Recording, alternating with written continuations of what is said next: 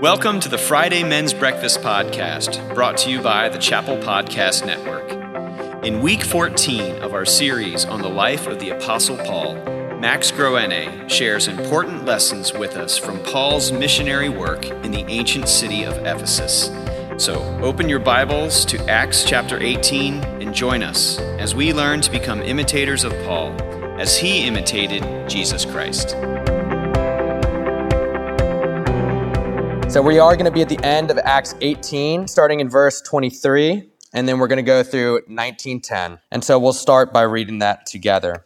After spending some time there, he departed and went from one place to the next through the region of Galatia and Phrygia, strengthening all the disciples.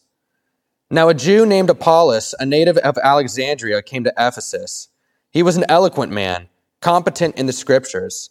He'd been instructed in the way of the Lord, and being fervent in spirit, he spoke and taught accurately the things concerning Jesus, though he knew only the baptism of John. He began to speak boldly in the synagogue, but when Priscilla and Aquila heard him, they took him aside and explained to him the way of God more accurately. And when he wished to cross to Achaia, the brothers encouraged him and wrote to the disciples to welcome him. When he arrived, he greatly helped those who through grace had believed, for he powerfully refuted the Jews in public, showing by the scriptures that the Christ was Jesus. And it happened that while Apollos was at Corinth, Paul passed through the inland country and came to Ephesus. There he found some disciples, and he said to them, "Did you receive the Holy Spirit when you believed?" And they said, "No, we have not even heard that there is a Holy Spirit." And he said, "Into what then were you baptized?" They said, "Into John's baptism." And Paul said, "John baptized you with the baptism of repentance, telling the people to believe in the one who was to come after him, that is Jesus." On hearing this, they were baptized in the name of the Lord Jesus. And when Paul had laid his hands on them, the Holy Spirit came on them, and they began speaking in tongues and prophesying. There were about 12 men in all. And he entered the synagogue, and for 3 months spoke boldly, reasoning and persuading them about the kingdom of God. But when some became stubborn and continued in unbelief, speaking evil of the way before the congregation, he withdrew from them and took the disciples with him, reasoning daily in the hall of Tyrannus. This continued for 2 years, so that all the residents of Asia heard the word of the Lord, both Jews and Greeks. So that is where we are going to be today, and we're going to be learning to speak the gospel boldly. We've got maps, don't worry. Yes. So we see that at the beginning, Paul is in Corinth, and that's where we left him off last week. And then we also see that he's going to Ephesus.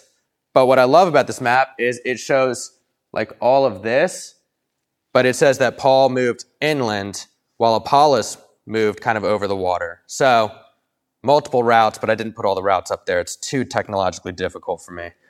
So I want to keep you guys using your imagination. They are 2 different routes, but they went to Ephesus. And so we're going to be learning to speak the gospel boldly. And the reason that I really like this terminology is because we see it twice in today's text. We see that Apollos began to speak boldly in Acts 18:26, and then in Acts 19:8, again, we see that Paul for 3 months spoke boldly. And so the 3 things that we're going to learn about speaking boldly, no alliteration, but that's okay. It's when you don't know everything, through the Holy Spirit, and for the advancement of the kingdom. So starting with when you don't know everything. So verse 25 says, though he knew only the baptism of John. So Apollos came from Alexandria, which is one of the second largest city in the Roman Empire. It also was a very big intellectual hub of the day. And so Apollos might have been around a lot of intellectuals, maybe learned a lot about the Old Testament in his time there. But it's very clear that the scripture says he didn't know everything. He only had been baptized into the baptism of John. And then pretty soon in his ministry, he gets pulled aside by Priscilla and Aquila and basically instructed more into what he should be teaching, what he should know, what he should be passing along. And so I love that it says that he'd been instructed in the way of the Lord. but this doesn't mean that he was some expert or that he knew everything. And that's abundantly clear because he gets pulled aside pretty quickly and corrected. Last time I was up here, I finished teaching, and Dale came up to talk about some discipleship opportunities, and I was pretty sure that I was going to get corrected in front of everybody. So I understand the little tension of what Apollos must have been feeling when he gets pulled aside and somebody says, like, yeah, you're not getting it completely right, Apollos. So one of the things that I think is really interesting, and I've heard preached before, is this difference in education. We're in the 21st century. We have a very, I think, narrow approach to education. So I came to the chapel as, I guess, almost a pastor who had almost never preached. As now I am a pastor who's almost never preached. And so it's crazy. I have all this education. I've sat through lectures. I've learned Greek and Hebrew, which I should have done better keeping up with since I've gotten here. I'm sorry, Hunter. But I've sat through all these classes, yet I don't really have that much experience. And that's kind of how we do education now. We sit through classes and we learn and we learn and we learn, and then we apply for an entry-level job with all this head knowledge and all these exams that we've taken. But that's so different than how education was done when Apollos is going around and teaching or Paul is sharing the word. So there is a show on Netflix. It's called Blown Away. It's about glass blowing. Has anybody ever seen it? Yes. Has anybody ever seen glass blowing? I know they do it down at Jamestown. It is so cool. So the real reason I asked this is because I'm going to explain what I learned from a Netflix show, and maybe I'll get corrected in this. I have no clue. But I love glass blowing. Glass blowing is a trade. Glass blowing, you don't just sit through school and learn from lecture and lecture and lecture and then walk into a hot shop. See, I learned that word on the Netflix show, Blown Away. You don't just walk into a hot shop and start blowing glass because you read about it in a book or watched a Netflix documentary on it. You actually have to get an apprenticeship. You have to sit under a master glass blower and for years kind of learn on the job. And I love that. So here are some images of a hot shop. And then this is called a punty. Isn't that cool?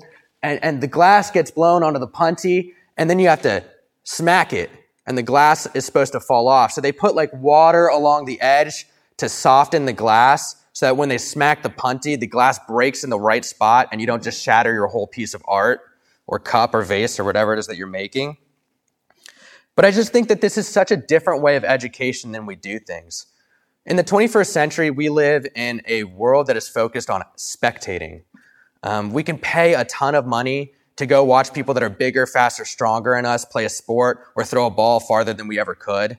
Or we can pay a bunch of money to go watch musicians play music that is certainly better than I can play music and sing better than I can sing. And I think that this translates into our faith. I think that we've turned church in a lot of ways into this kind of spectator event for us. We might show up on a Sunday, and I know I'm guilty of this for most of my life, show up to us on a Sunday and listen to a pastor explain the Word of God to me because he's studied it more than me in a class and because he has more life experience or doing those things. And so I think that we do have this huge tendency here in the 21st century to not do things until we feel completely equipped to do them. And that's why I love what we learn from Apollos. Though he knew only the baptism of John, he went to a different city and just started preaching the word. And so I love that we can make this kind of we need to make this distinction that Christianity is not a spectator sport, or it's not even like all the other forms of education in our world where you just have to sit there and read and read and read and learn in classes and listen to lectures and hear people preach and then do enough devotionals. And once you get through your second read through of Scripture, now you can go tell somebody about it. We need to go out there and speak boldly. We need to go out there and share the word, even though you still have questions, even though I still have questions. And I love that we're going through this series on doubts at the chapel right now as we particularly looking at Thomas, who gets dubbed as the doubter. We all have doubts. If I sat up here and said I don't have doubts when it comes to my faith currently, that I have all the answers, I'd be lying to you. And Hunter mentioned that this text was really difficult. It was. I sat in my office this week saying, I don't know what to teach because I don't know what I believe about this. But I'm up here, and I'm excited to be up here. And I'm really, really counting on the Holy Spirit to get us through this. But that's the beauty about our faith, is that we are imperfect, and we will never be perfect as long as we're walking here. But God wants to use us. If we look through all of Scripture, we see him choosing to work through people. And as we look at this text, we see people talking to people talking to people. That's how God wants his children to come into knowledge of him. And if we wait until we know everything, we're never gonna speak the word boldly a day in our lives. And so I love this, that we can get to do this. Something that I think is really cool what Apollos is doing is he's doing a lot of apologetics. And so when we talk about these doubts or knowing everything, personally, when I came to faith, I didn't have a lot of these big questions of science or cosmos. I still don't really understand how the universe works. Cell phones are a mystery to me, but I'm grateful for them. But I started reading this book called I Don't Have Enough Faith to Be an Atheist by a popular apologist named Geisler. And the reason I started reading this was because I was sitting on campus at William & Mary and having conversations that I felt very ill-equipped to be having. Some students who were science majors and studying physics or astronomy and all these different things were like, they were saying, how can you believe in God when the universe is expanding in this way or that way? Or how can you believe in God when our DNA is so closely linked to these other species? And I just said, yeah, let me get back to you. But it was really cool. I ended up reading through this book with 2 students last year, and it was so good for my faith, but really cool to see them come into deeper faith, or at least a more openness to experiencing the Lord, because they were reading apologetics and understanding more. And again, if I just said, here's somebody else's number who knows this stuff better than me, maybe they never would have reached out, and maybe they never would have read that book. Maybe they would still be out there just asking questions to people that don't have the answers because they don't want the answers. And so I think it's a really cool thing that we get to see Apollos out there sharing his faith, even though he didn't know everything yet, even though he only knew the baptism of John, even though he's going to get pulled aside by Priscilla and Aquila later and corrected and trained more. He's out there, and it says that he's a great asset to the disciples. So that's the first lesson as we learn what it means to go out and speak the word boldly. We have to do it even though we may not feel completely equipped or have all the answers. The next thing that we need to do is we need to speak the word boldly through the Holy Spirit. And so the verse that I chose for this was Paul asking the 12 disciples of John, did you receive the Holy Spirit when you believed? And they basically said, what's the Holy Spirit? But I see the Holy Spirit at work in this text way before Paul starts asking the disciples about this. So in verse 25, it says that Apollos was fervent in spirit, or it also could be translated as fervent in the Spirit. And I love that. Apollos didn't feel well equipped, so why was he out there? Because the Holy Spirit led him. He let the Holy Spirit lead him out to somewhere and share the word fervently. I also believe that it was the Holy Spirit that led Priscilla and Aquila to take Apollos aside discreetly, to pull him away from the front. That's like if Dale had critique for my last sermon, you would have no idea because he didn't come up and critique me in front of everybody. But we did, and we did. We had great conversations last time I preached, and kind of pulled me aside and discipled me and helped me see that in the same way that Priscilla and Aquila did. And I don't think that people can correct one another or rebuke one another or train one another in that way if they are not filled with the Holy Spirit. We learn about the fruit of the Spirit from Galatians 5:22 and 23. And those fruit of the Spirit are love, joy, peace, patience, kindness, goodness, faithfulness, gentleness, and self-control. And I see a lot of those in the actions of Priscilla and Aquila, in the way that they're not concerned about their own glory or their own status, the way that they're so willing to pull Apollos aside, away from everybody else and say, let's dig deeper. Let's do some training. Let's understand this better so that next time we come and we teach, we can teach more completely the things that we're learning. I think it's a hard thing to speak bold words to somebody. It's a really hard thing, and it's a really hard thing to do so in a way that's very humble and meek. So for myself, I came to the chapel when I was in high school, and then I went to the Virginia Military Institute because I wanted to pursue chaplaincy in the Army. But as I got to VMI, I became very lost. I really strayed away from my faith, and I lived a life that no disciple lives. And it wasn't until my last year of seminary that my mom actually talked to me, and she basically just helped me to understand the choices I was making. And it's crazy. I had already been accepted to seminary, but I was still very lost in my faith. And she said, Max, I'm not going to tell you how to live your life, but I'm not going to let you be a pastor if these are the choices that you're making. And I really needed to hear that. And it can be so daunting to speak boldly to people.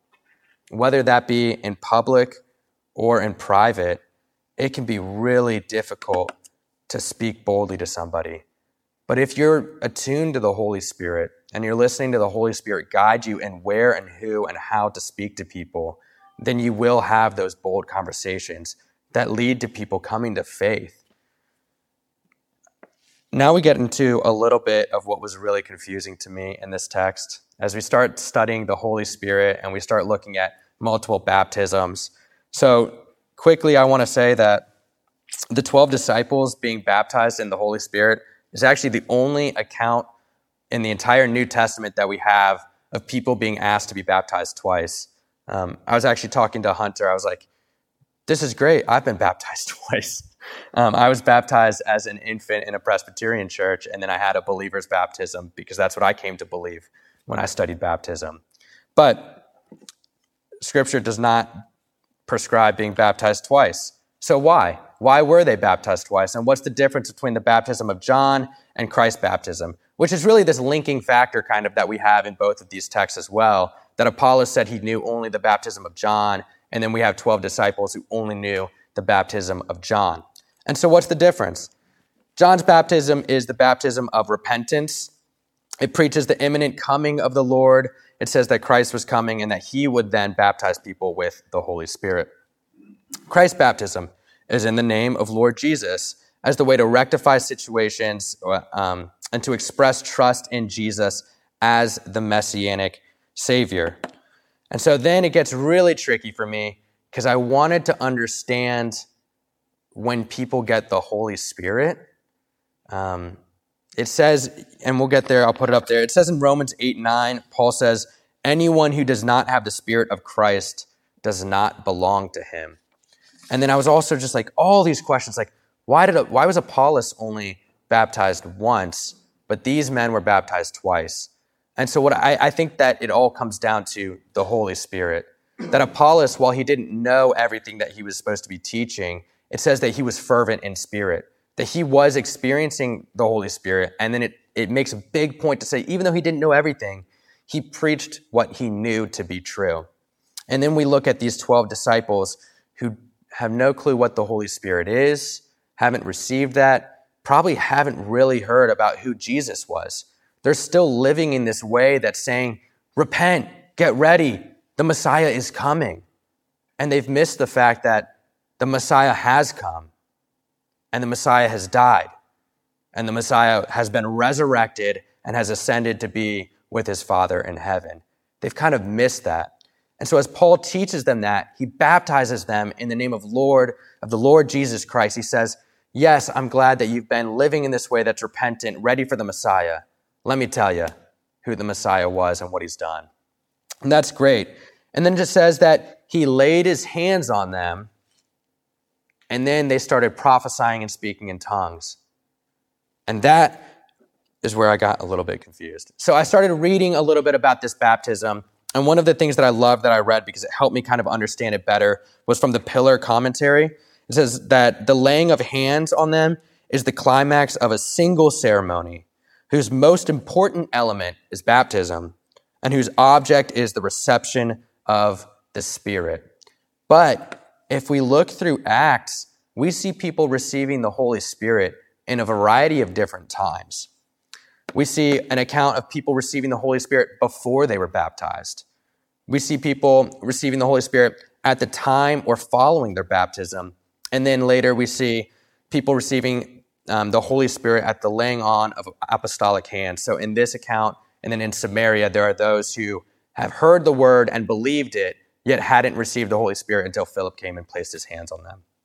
And so, I'll be honest, I don't think I have all the answers. I don't think I can sit up here and tell you that everybody receives the Holy Spirit right when they're baptized. I'll be humble. I think I needed to go and do some more research and continue reading about this and understanding it more. But what I do know, like Apollos, I will speak in truth. And that is that Paul tells us that anyone who does not have the Spirit of Christ does not belong to him. And so whether that be right when you're baptized or hands being laid on you, I'm not 100% sure. But I am sure that as believers, every single one of us should be living in a way that it has the Holy Spirit dwelling within you. And if you don't feel like you're experiencing that, then let's meet and let's talk more about that. We have some great pastors here who I'm sure maybe have a little bit better theology on this than I do, but we can learn about this because we are meant and created and to be living with the Holy Spirit. Paul is very clear about that. And so I think that that's really important for us to look at. And then as we see the Spirit coming upon all these different people through Pentecost and the rest of Acts and the rest of the New Testament, we see the Spirit coming upon people in very different ways. We see these 12 disciples prophesying and speaking in tongues. But elsewhere, we see people who do experience the Holy Spirit that don't speak in tongues or prophesy, but they do have the gifts of the Spirit, the fruit of the Spirit from Galatians. So I think that it's just really important, and Apollos being led in the Spirit to go somewhere. So the Spirit, I think, takes a different role in our lives, and he can do different things through us. But what is important is that as believers, we should be experiencing the Holy Spirit in our lives. And so if that is something that you don't feel like you're experiencing, or maybe you're questioning or not being able to kind of identify that within your life, let's have more conversations about that, because it is God's gift to us that we get to live with the Holy Spirit. I often go back to the verses of Christ ascending to heaven and people saying like, Jesus, don't leave us. And he says, it is better for me to go. It is better for me to go so that I may send you my Father's helper.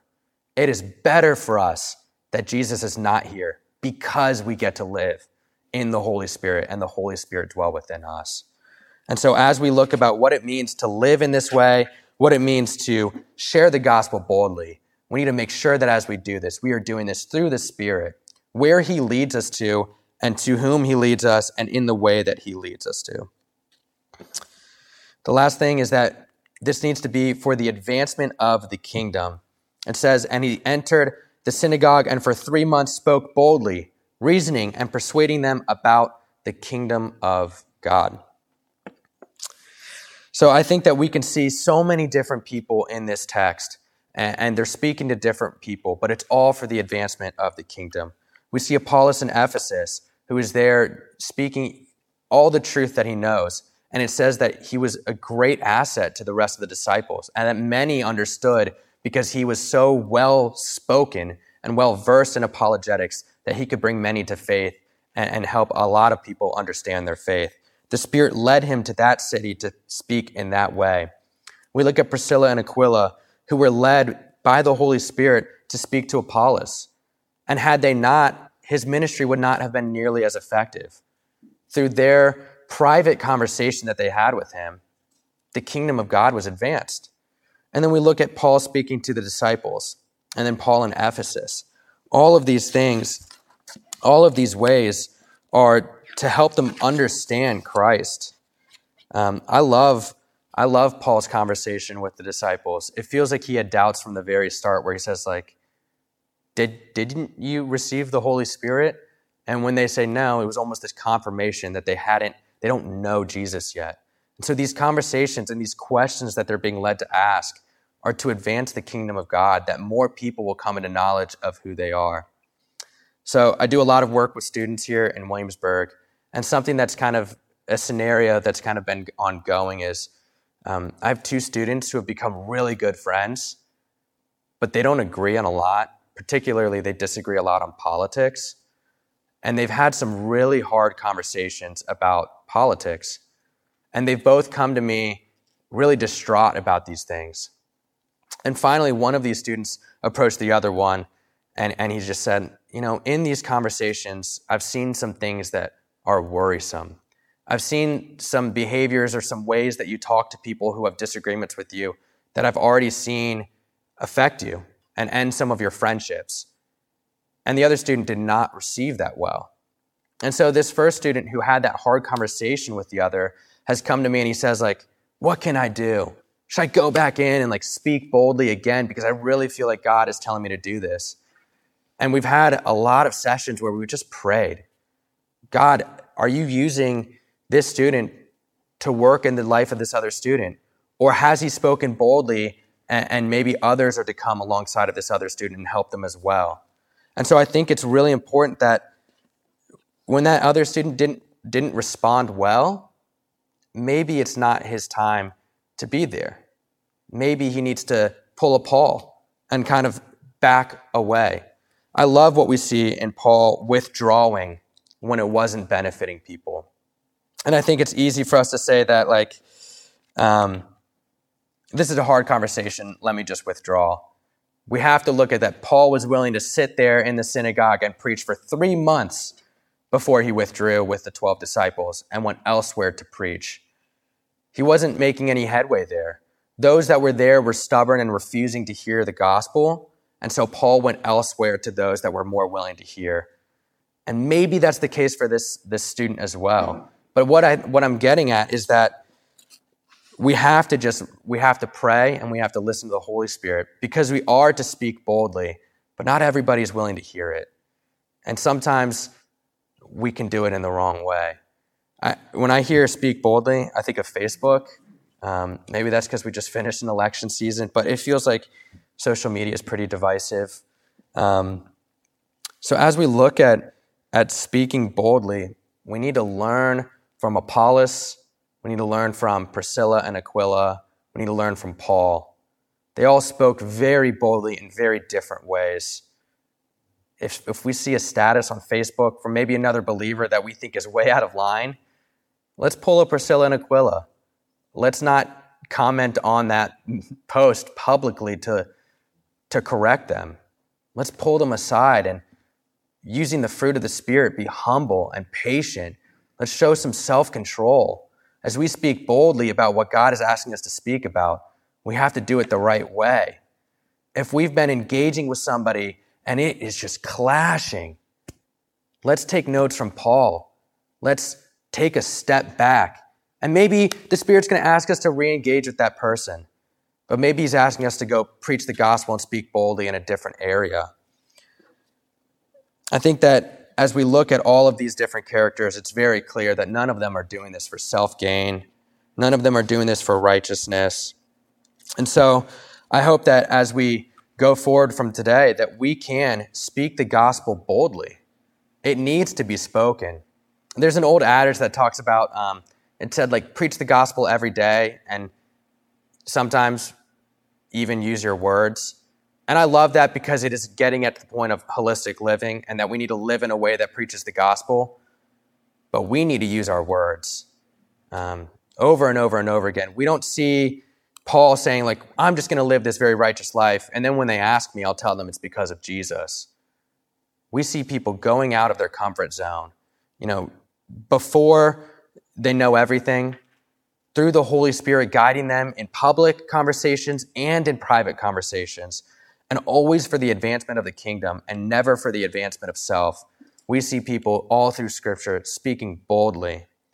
And so as we get ready to discuss, I think these are some questions that we can learn.